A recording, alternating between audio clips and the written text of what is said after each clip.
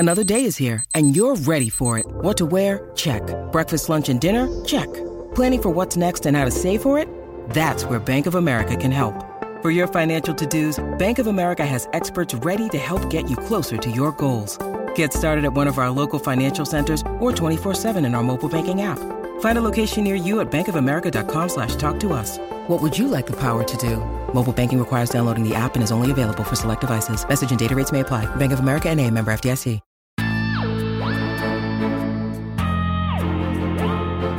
Hello, SFFBI listeners, and welcome to Backlist to the Future,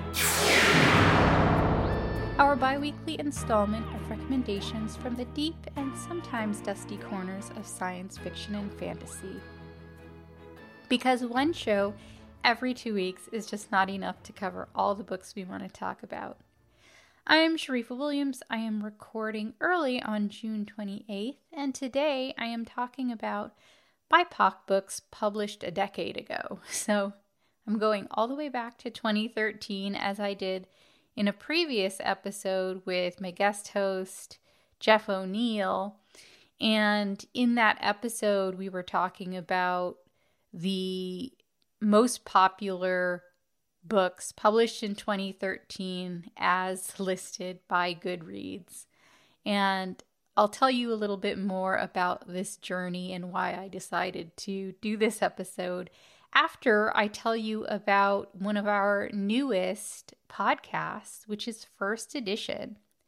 So what do S.A. Cosby, Khaled Hosseini, Sarah Bakewell, and Yaron Israel have in common? They have all been guests on our newest podcast, First Edition, where BookRiot.com co-founder Jeff O'Neill explores the wide bookish world. You can subscribe to hear all of them speak. You can also hear me and Jeff talk about our science fiction and fantasy Insta-buys.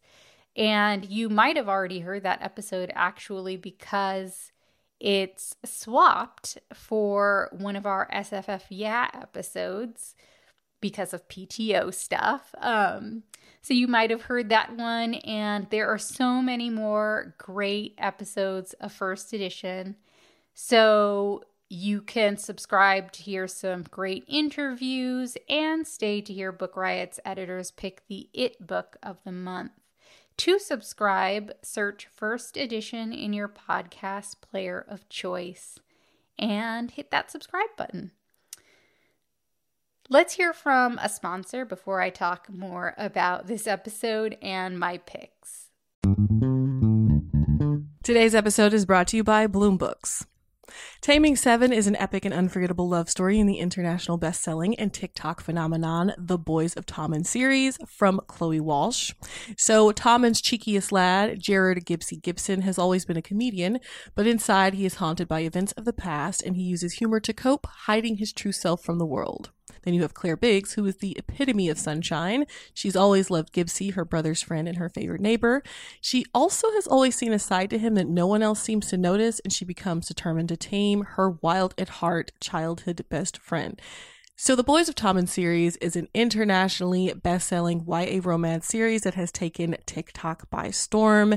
It's perfect for readers looking for new adult / crossover romance, dual point of views, friends to lovers, marathon-worthy TikTok books, and angsty tearjerkers. Taming 7 is published today, and it's the 5th book in the series, so make sure to check it out. And thanks again to Bloom Books for sponsoring this episode. Today's episode is brought to you by Song of the Silk's Realms by Judy I. Lin. Shue is a talented young musician who was orphaned at a young age. Her sole family is a kindly uncle, but then her uncle is killed, and she is, of course, devastated. With no family and no patron, Shue is facing the possibility of a lifetime of servitude playing the chin. Then one night, she is unexpectedly called to perform for the enigmatic Duke Mang. He surprises Shue further with an irresistible offer. Serve as a musician in residence at his manor for 1 year, and he'll set her free of her indenture. But the Duke's motives become increasingly increasingly more sus when he and Shui barely survive an attack by a nightmarish monster. It's like, what's going on here? So this book is a sweeping epic romantasy that follows a talented young musician who is swept away to the celestial realm by an enigmatic young duke.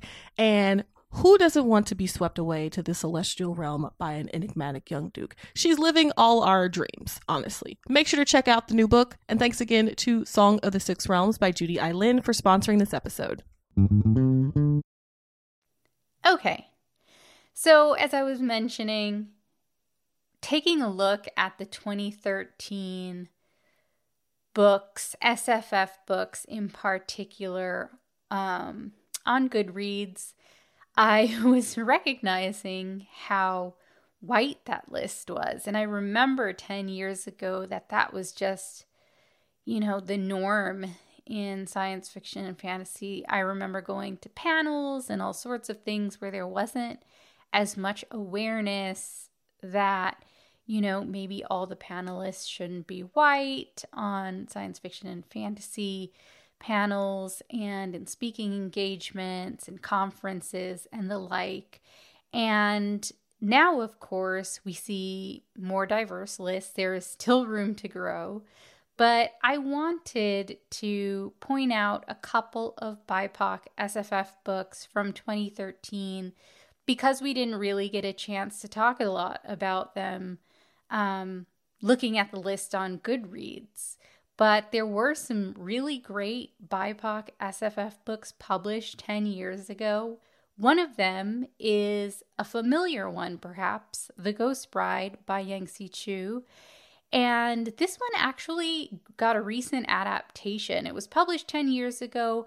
I believe that the adaptation was filmed and released pretty recently in 2020, it looks like. So it took a while for an adaptation to come out, but I thought that it was great. It was unexpected to see an adaptation for this book. I felt like it was kind of under the radar for a while, but it's such a vivid story that takes place in Malaysia. In the book, it's called Malaya. We're going back in time here. And this is colonial Malaya. So there's a family, there are two families that are caught up in this really strange event.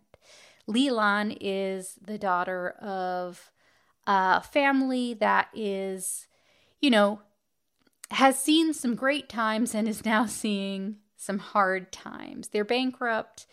Their future does not seem very bright. And so Leland is forced into this situation where a wealthy family, the Lim family, wants her to become a ghost bride for their son who died mysteriously very recently.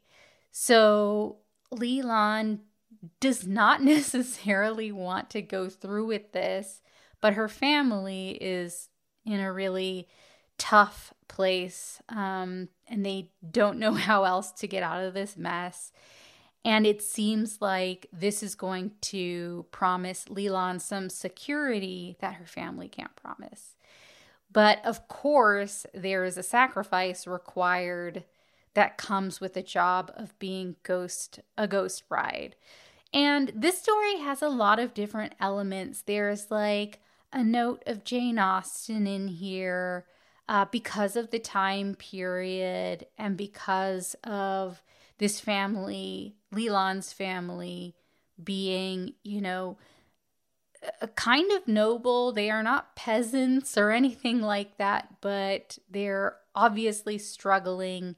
And the way they see an escape from those struggles is through their daughter's marriage. And then there's also this sort of, I'm a big fan of the movie Spirited Away, and there's also a note of that, which I love as well, because Leland ends up entering the world of the afterlife, the world of ghosts, and it's this whole place, the Chinese afterlife, where there are spirits and there is bureaucracy, and then as Leland is dealing with all of this and suffering from literally being haunted by her fiance, she's also discovering feelings for someone else that just makes things even more complicated than they are.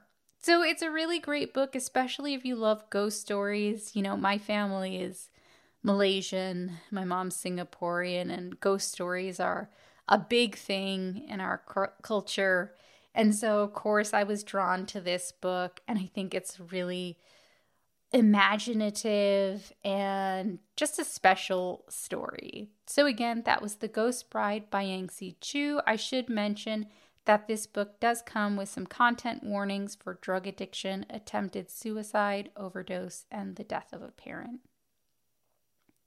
My next book I wanted to talk about is one I haven't read yet, but that I just learned about in my search for BIPOC SFF books from 2013, but it is by a familiar author, Eliadon Johnson, and the book is called The Summer Prince. And during our original episode, looking back at popular books from 2013, we were talking a little bit about how, you know, YA dystopian fiction was a really big thing around that time in the years around and on in 2013. And this applies also to The Summer Prince. It also has that YA dystopian romance that was just everywhere in that time. But this book is a little bit different. It takes place in a place called Palmares Tres, and it's a futuristic world where there are all sorts of new technologies coming out. And in this particular place, there are a whole bunch of politicians, and there's a government that really does not want some of the newer technologies coming out, and they're very restrictive about it. And then there's also our main character, June Costa, who's an artist, and she knows that her art is great. She knows that it will hopefully bring her some fame someday. But then she meets Enki, who is titled the Summer King. So the city is celebrating the Summer King, this figurehead that appears regularly and is assigned to a person. And everybody loves the new Summer King, and there are some romantic feelings also brewing between June's best friend, Gil, and also June herself, between them and Enki. And the reason June is attracted to Enki is because she also sees him as an artist. So he speaks to her artistic soul. And together they end up, you know, creating these artistic works and projects. And it's not just, you know, art for art's sake. It's also political art. So there's something brewing. There's a rebellion brewing against the government and these restrictive orders it's placed against new technology. And there's also some challenges June will face with her love for Enki. There's a fate ascribed to the Summer King that will make it very difficult for their relationship to thrive and last. So it definitely has that.